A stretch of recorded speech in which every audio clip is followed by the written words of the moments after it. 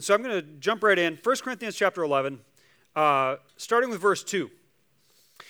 It says, I praise you for remembering me in everything and for holding to the traditions just as I passed them on to you.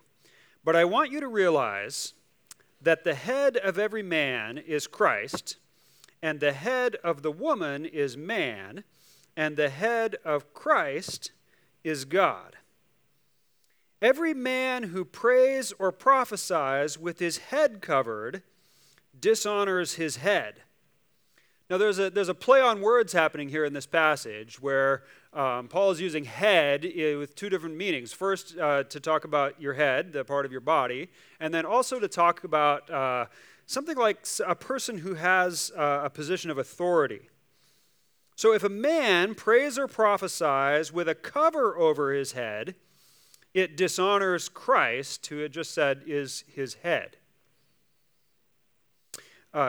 Continuing on the passage, but every woman who prays or prophesies with her head uncovered dishonors her head. So if a woman does not cover her head while she prays or prophesies, that dishonors her head, that is, her husband. And a couple of things about these religious activities that it's talking about here, prayer and prophecy. For both men and women, these things are happening as a part of the public worship of the church. Prophecy, we're going to define that a little more, and we're going to talk about it a lot when we come to 1 Corinthians 14. But for now, let me just say, prophecy was all about bringing a message from God to the church. So that's clearly a public act. And then prayer, it could, of course, be both private or public, but here it seems to be talking about public prayer as part of the worship service. So together, prayer and prophecy kind of stand for the parts of the service that are directed toward God, prayer, and then the parts of the service that are directed toward the rest of us, toward each other here in the service. And in both men and women are expected to be upfront leading prayer and prophecy in the church. It goes on to say, but every woman who prays or prophesies with her head uncovered dishonors her head. It is the same as having her head shaved. For if a woman does not cover her head, she might as well have her hair cut off. But if it is a disgrace for a woman to have her hair cut off or her head shaved, then she should cover her head. Now it's a rhetorical if. That is, it means more or less the lines, since it is a disgrace for a woman to have her hair cut off or her head shaved. Now, what's the difference between having your hair cut off or having your head shaved? Well, one is like a short haircut, and one is like shaving yourself bald, right? Either one is said to be a disgrace for a woman.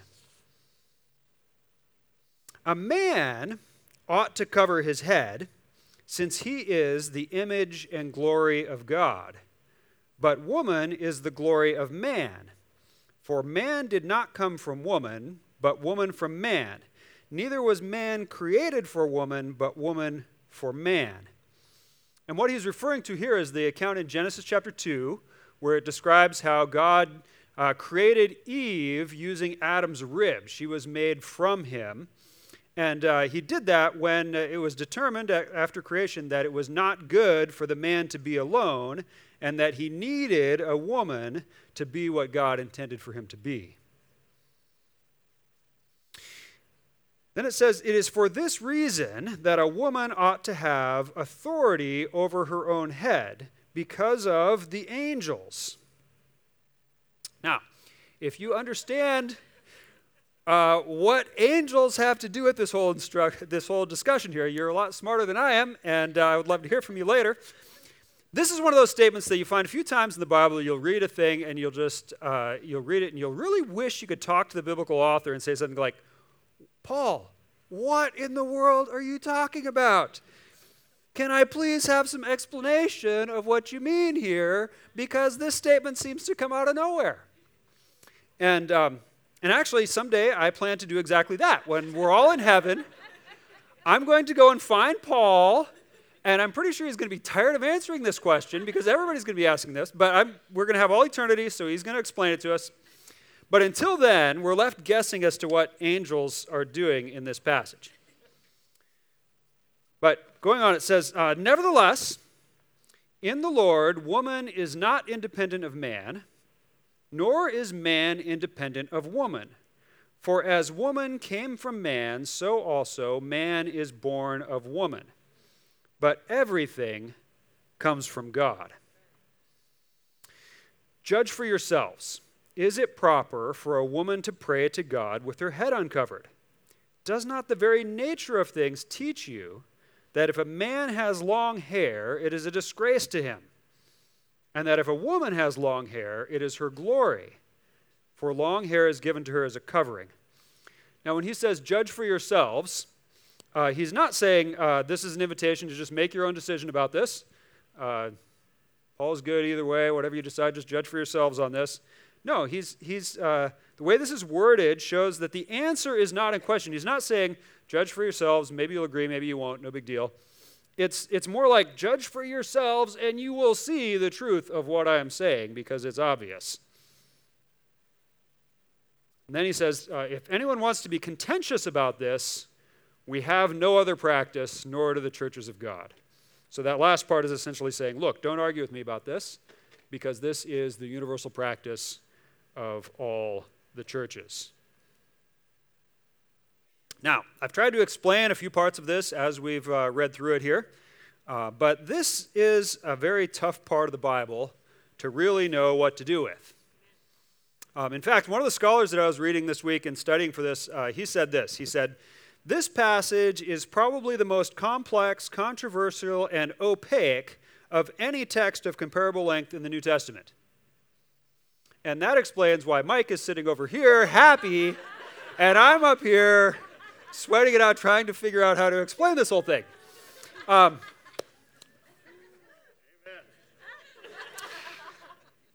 So let me say right off, I'm not going to be able to authoritatively explain everything in this passage this morning. And that's not just because I don't have enough time. It's because there's some difficult things here that I just don't fully understand, like that part about the angels. I just don't really know what the Bible's trying to say there. And there are some parts that I have a pretty good idea of what it means, but I'm not really confident enough to speak very authoritatively on it. But here's what we're going to do.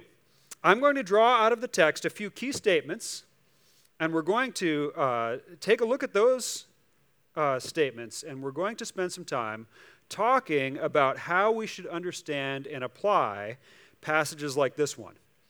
And by the end, we'll have a better understanding of at least some of what the wisdom of God is in this passage and how it applies to our lives today. So here are the few things that I'm going to take out of this passage that are clearly taught in the passage, instructions that are given to us. Number one, when women participate in public worship through public prayer or prophecy, and it seems clear that this really applies to all kinds of roles that women might play in a public worship service, they need to wear a head covering. Second, on the other hand, when men participate in public worship through public prayer or prophecy, and again, it seems like we're talking about all kinds of roles, they need to make sure that they don't cover their heads. And then the third one, women should not have short hair. And fourth, men should not have long hair. So, the first thing to notice about these instructions is that we are not following them. At least most of them. Here at Clearwater Church, we don't follow these things, and the large majority of churches in Anchorage and around the country are in the same place. We're not following these instructions. So, do any of you find it a little disturbing that we're not obeying what the Bible says here? Or maybe for some of you, what you find disturbing is not that we're not following this, but the fact that this is in the Bible at all. That is, isn't it kind of a little embarrassing to have a Bible? We say, this is the Word of God, this is authoritative, and then it comes out with this kind of crazy thing about how long people's hair ought to be, and we don't really know what to do with that.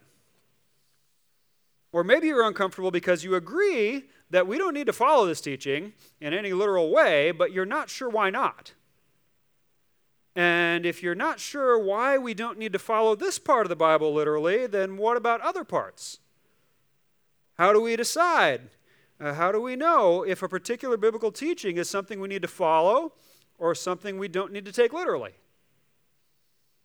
And if we don't take it literally, should we just cut those parts out of our Bibles?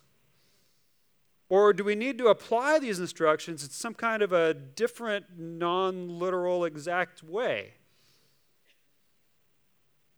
So those are some of the questions that we're going to deal with this morning. Now let's just to be clear here, there is no denying that there are many instructions in the Bible that we are not following in a literal sense. The reason that Christians feel free to not follow many of the teachings in the Bible is that we collectively have concluded that some specific instructions are not meant for us. They were instructions that had to be followed by the people that they were originally given to, but there are reasons why we no longer are obligated to follow those things. But here's the thing, if we don't have some kind of a criteria for determining which ones we must still follow and which ones we don't, we're left in a bad place. If we feel free to simply ignore any instructions we don't like and say something like, oh, well, that one doesn't apply to me, then we will surely end up disregarding commands that God expects us to follow. We need to know what the reasons are that some of the instructions don't apply directly to us. And we need to have a system for making these kinds of decisions. So we're gonna at least make an attempt at starting to explain a system like that. So we're going to look at a couple of different kinds of scriptural instructions that we are not obligated to literally obey here today. The first are instructions that are given to individuals that were never meant to be broad instructions to all people all the time. So there's quite a lot of that in the Bible. I'm just going to look at one example here of things that were just for one person at one time. The first example is from the Apostle Paul. He's telling the story of when Jesus appeared to him in the book of Acts, and he says, he's quoting himself, "What shall I do, Lord?" I asked. "Get up," the Lord said, "and go into Damascus. There you'll be told all that you have been assigned to do." So this is an easy one. It's pretty clear that this passage is not telling us that we all need to go to Damascus in order to find what God's will is for our lives.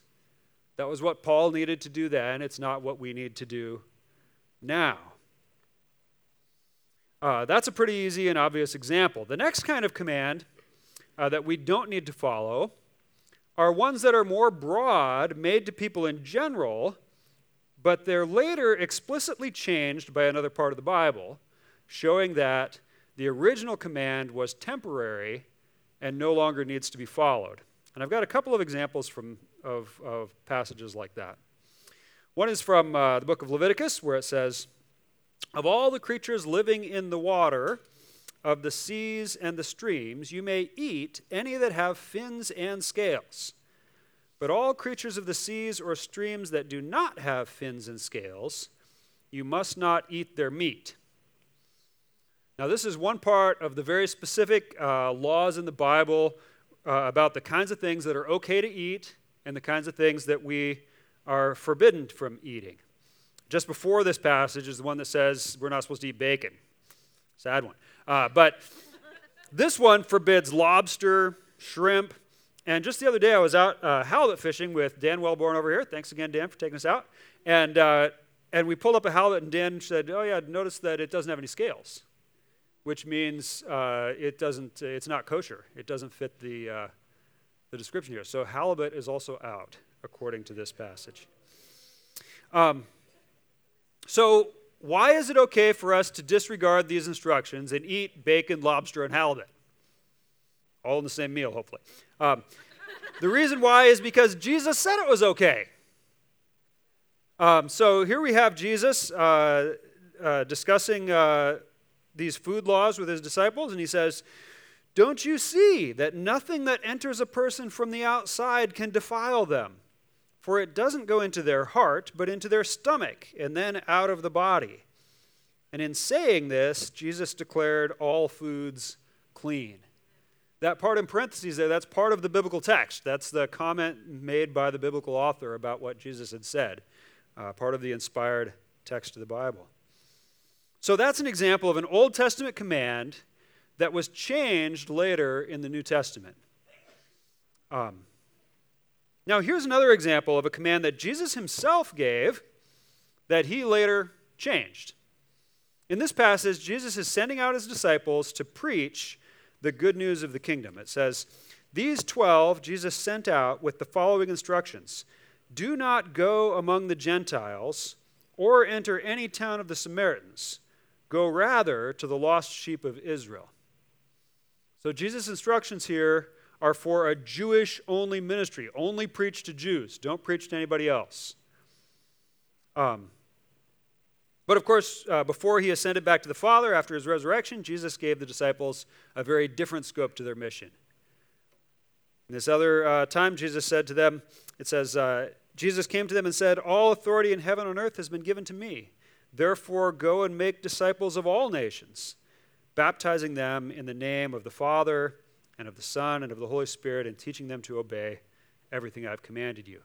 So we see that previous instruction, only go to the Jews, was a temporary instruction, always intended to be temporary, and Jesus later came and told them, now preach to everyone. So those examples are, again, pretty easy to deal with. If there's another place in the Bible that changes a specific command, then the original command no longer needs to be followed. So now we can eat halibut and we can preach to Gentiles. But sometimes it is not necessary for there to be a specific change made by the Bible itself.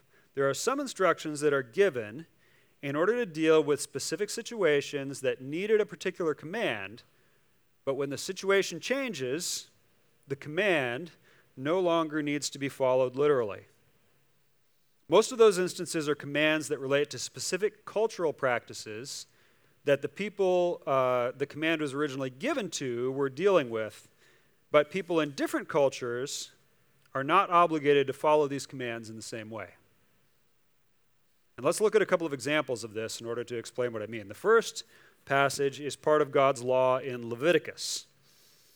There in Leviticus it says, "Do not cut the hair on the sides of your head or clip off the edges of your beard. Do not cut your bodies for the dead or put tattoo marks on yourselves." Now, these are some of those commands that you find in the Old Testament sometimes that kind of make us scratch our heads and think, why does he care about trimming our beards and hair? But there are still some people who see this and they say, well, I might not know why it was commanded, but it's commanded, and so I'm going to do it. And so they follow this very, very closely, quite literally. And there are a lot of people, a few that follow it all, and a lot of people who believe that at least some part of this is still a Christian obligation. So here's a picture of a Jewish Hasidic guy who takes that first part very seriously. Notice the little ringlets hanging down there? This is why they have those ringlets, is because they see this command that says, do not trim the hair on the sides of your head. And so they never do. They let their hair grow their whole lives. Just that one part, though. The rest of their hair they usually keep pretty short. And also, you see his big, bushy beard there. I don't know any Christians who don't feel free not to grow ringlets or shave our beards. But the part about tattoos, though, that's a more controversial one, right? Do we need to follow that or not? We'll come back to that example in a few minutes and explain why we don't need to follow any of those particular commands literally. My next example comes from our own book of 1 Corinthians. There in 1 Corinthians it says this. It says, "All the brothers and sisters here send you greetings. Greet one another with a holy kiss." Now this command to greet one another with a kiss is in fact repeated 5 times in the New Testament. Greet one another with a kiss. We don't follow that at Clearwater. However, when we were talking about this in the office this week, Pastor Mike gave me a great story about an experience that he had in a place where they do still practice this and take this command very seriously. See, back in the 90s, Mike was preparing to go as a missionary to Russia. And he was having lunch with one of the mission leaders, Dwayne, at a restaurant here in Anchorage, and Dwayne felt he needed to give Mike a warning about this practice. He said, look, in the Russian churches, they very much follow this biblical command to greet one another with a kiss. So Mike's thinking, okay, no problem. You know, the little kiss on the cheeks, no big deal. It's like, no, they don't kiss on the cheeks, they kiss on the lips. And so he thinks, okay, well, that's not so bad. There's a lot of pretty, he's a young single guy at the time, a lot of pretty Russian girls. Maybe get to kiss a few girls, it's not so bad. Dwayne says, no. Men only kiss men, and women kiss women on the lips. How many Russian men did you say you kissed on the lips, Mike? Stopped counting at 100. He stopped counting at 100 Russian men that he has kissed on the lips. So these last two example texts, the Leviticus one about hair on the sides of your head and your beard and about tattoos, and then the repeated New Testament command to greet one another with a kiss, are instructions that we no longer follow because we live in a different time and place, in a different culture, where those behaviors do not carry the same significance that they did in ancient Canaan or in the ancient Greco-Roman world or apparently in Russia. But what does that say about our belief in the Bible? Don't we believe that the Bible is the eternal Word of God and that it is relevant for life today, despite the fact that it was written long ago? Isn't that the subtitle of our sermon series on 1 Corinthians, a study of God's wisdom applied to everyday life? That is, we are applying this 2,000-year-old scripture to our lives here in Anchorage, Alaska in 2018.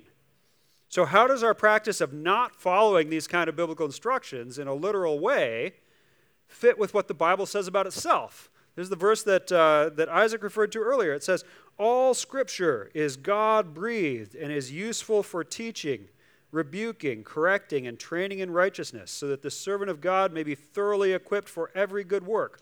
All Scripture, including Leviticus, and odd passages in 1 Corinthians that give instructions about head coverings and appropriate hair for men and women.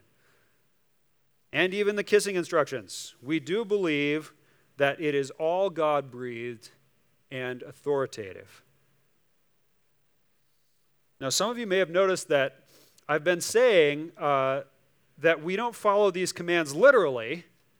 I haven't been saying that we don't follow these commands. That's because we do believe that we are required to follow all of these instructions, just in a different way than the people of that time did. Here's how we do that.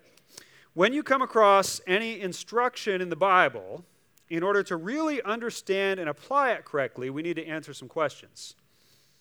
The first question is, what is the specific behavior being commanded? What's the specific behavior being commanded? And then the second question is, what is the principle behind that command?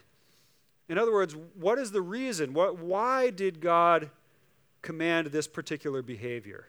What was the point of it? Usually the specific behavior is not that hard to figure out. Greet one another with a kiss. Okay? Details might be a little bit fuzzy. Is the Bible telling us to kiss on the cheeks, on the lips, on the hand? Are we to stick to kissing people of the same gender? I don't know. But despite a little bit of open questions there, the basic idea of greeting with a kiss, that's easy to figure out. Or from our other passage, don't get a tattoo. Hey, that's pretty simple. That's the behavior that's being commanded. But the principle behind the command sometimes is easier, sometimes a little more difficult to figure out.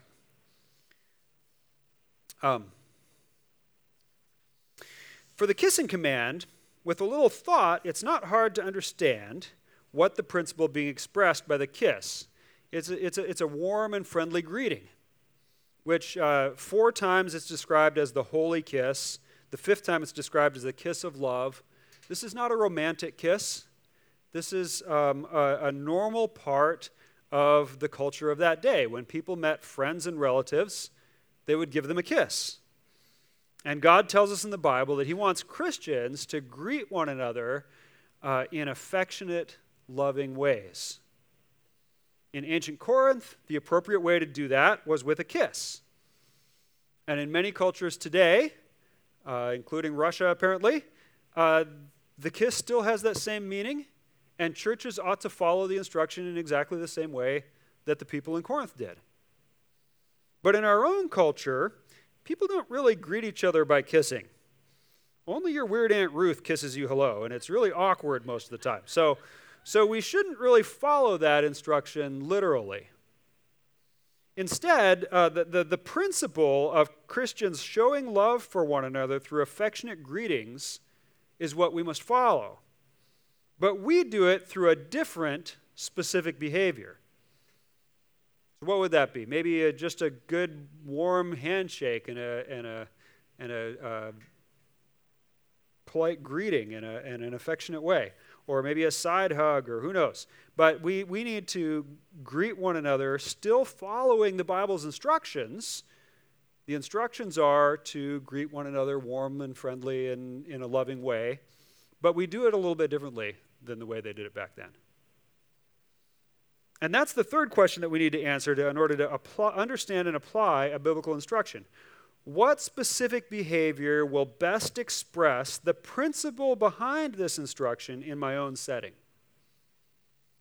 So a lot of times, the answer to that is that it's going to be the same as it was back then. Most of the time, the modern application of the principle will be the same as the ancient application.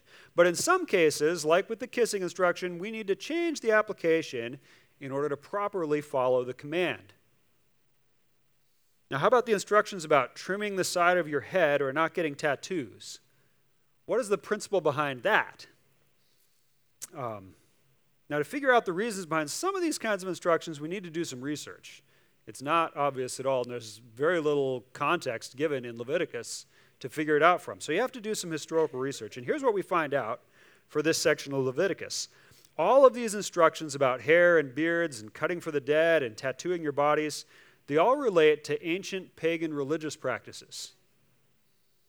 Devoted followers of false idols in those days would trim their hair or their beard in a certain way, or they'd get a tattoo in order to show their dedication to these false gods. God did not want his people imitating the worship of these idols, and so he commanded them not to get tattoos or pagan haircuts. So what is the principle behind the prohibition of these practices? It's something like, do not imitate the practices of false religions by making yourself look like you are a follower of a false god. In our own culture, hairstyles and tattoos do not have religious meaning in the way that they did back then. Some tattoos might have a religious meaning, but only if the tattoo itself is a religious symbol. The fact that somebody has a tattoo does not show anything about their religion. In our culture, the fact that you have a tattoo or a particular hairstyle does not mean you're devoted to a false religion. In our culture, all kinds of people have all kinds of tattoos, and many of them don't carry any meaning at all except that the owners think they look cool.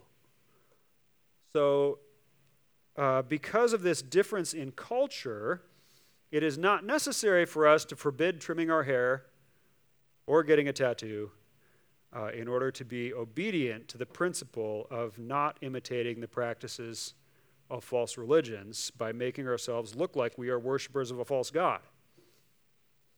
A modern example that I did think of, an application that would be maybe don't shave your head and wear an orange robe, because then you'll look like you're a Buddhist monk. That's the kind of thing that this was about. Don't imitate the special way that these people make themselves appear as part of their devotion to a false god. But haircuts and tattoos, really not a problem for us. Not because we're not following the instructions of the Bible, but because we are following the principle as it is properly applied in our own time and place. One more very quick illustration. In James chapter 2, we're told that we should not show favoritism in our church services by giving rich people good seats and making poor people sit on the floor. Now, we retain the principle of not showing favoritism and discrimination based on economic class, but we can't say, hey, I'm not making the poor sit on the floor, so I'm following the biblical command. It's a little different than that in our culture. In our culture, we would never make people sit on the floor, so we need to find appropriate ways to avoid that kind of prejudice and favoritism in our own way without following the command in a literal way, the way it's written for the people of James' day. Now, we need to bring this all back and apply it to our passage about head coverings and hair length from 1 Corinthians. Here are the 4 basic instructions again. When participating in public worship, women must cover their heads. Men must be sure not to cover their heads. Men need to have short hair. Women need to have long hair. Those are the specific behaviors that are being commanded. So what are the principles behind these instructions? Now, remember how I quoted that scholar earlier who said that this passage was one of the most controversial, complex, and opaque sections of the Bible? There are a number of different understandings of exactly what's going on here and what was the history of all this stuff in Corinth and what the Bible is trying to say and all its discussions of heads and all this stuff in this passage. So it's hard for us to really nail down exactly what the principle is here. But here's my best understanding of what's happening in 1 Corinthians 11. We see here that Paul appeals to the very nature of things and to the universal practice of all the churches as part of his reasoning for these instructions. That phrase, the very nature of things, what does that mean? Well, it means something along the lines of the way things are. Just look around you and see how everything is, the very nature of the way things are. Paul's saying, look around you. Do you see how virtually all men have short hair? And virtually all women have long hair? That is the way things are. It's the very nature of things. Or at least it was in the ancient Greco-Roman world.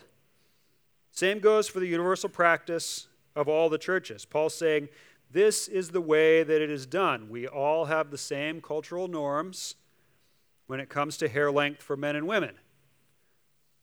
So, if a man or woman deviates from this norm by having the wrong hair length, it means something.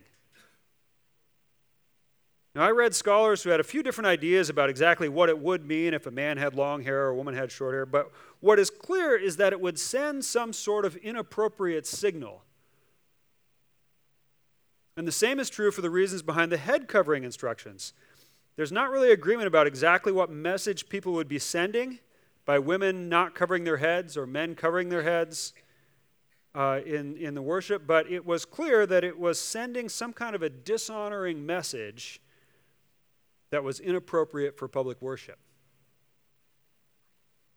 Now, because we can't be exactly sure what the reasons were for these commands, we can't be very specific about what the principle is, but keeping it very general, we can say that there's a principle that Christian men and women must not send inappropriate messages by their hair length or their head coverings in public worship. Christian men and women must not send inappropriate messages by their hair length or their head coverings in public worship. So, what is the specific behavior that we ought to follow in order to best apply this principle today? Well, what do various hair lengths for men and women mean? What's the meaning of those things in our own culture? Well, pretty much nothing. When someone has short hair or long hair, it doesn't really communicate much in our day and age. It wasn't too long ago, back in the days of the hippies and stuff, when a long-haired guy, he was expressing some kind of rebellion against society or something like that. But that's really no longer the case. And short hair for women has been a normal and meaningless choice for about 100 years, I figure. So we don't need to go out of our way to avoid sending inappropriate messages with our choices of hairstyle. Hairstyles don't carry significant meaning in our culture. Now, the meaning of head coverings is also not very significant in our culture. For women especially, there's basically no meaning as to whether her head is covered or not. We do still have some cultural rules about men and hats, though. There are a few situations where our culture still considers it inappropriate for a man to have his head covered, especially like the singing of the national anthem. But a lot of the rules about men's and hats, such as men shouldn't wear their hats indoors or things like that, those were part of our culture a few decades ago, but really they don't carry much weight anymore. But since there is still some meaning to men's hats in certain situations, you'll notice that we pretty much still follow this instruction about men's head coverings here at Clearwater. You won't see guys up here leading in the worship service with ball caps on. Just because there's still a bit of a cultural issue with that practice, and so we don't do it. But I think as culture continues to change, we may see that also becomes no longer necessary. But for now, we retain the same behavior for men that was followed in Corinth. But on the issues of hair length and women's head coverings, we can avoid sending dishonoring, inappropriate signals without following the same rules that they had in Corinth. So, this has been kind of a different kind of a sermon this morning. We've spent a lot of time talking about these principles of interpretation rather than really digging into our passage and interpreting these biblical commands. But I hope that we've all found something helpful here in the procedures for how to interpret biblical commands. And I trust we'll find it very helpful as we seek to apply God's wisdom to our daily lives. So let's pray. Our Heavenly Father, we thank you for revealing your will to us in your word, and we pray for wisdom. We ask you for wisdom to be able to answer those three questions about what is it you're commanding, what is the principle behind it, and how can we follow that principle today. Lord, help us to have unity and wisdom and to get these things right as we seek to follow your commands the best we can. Amen.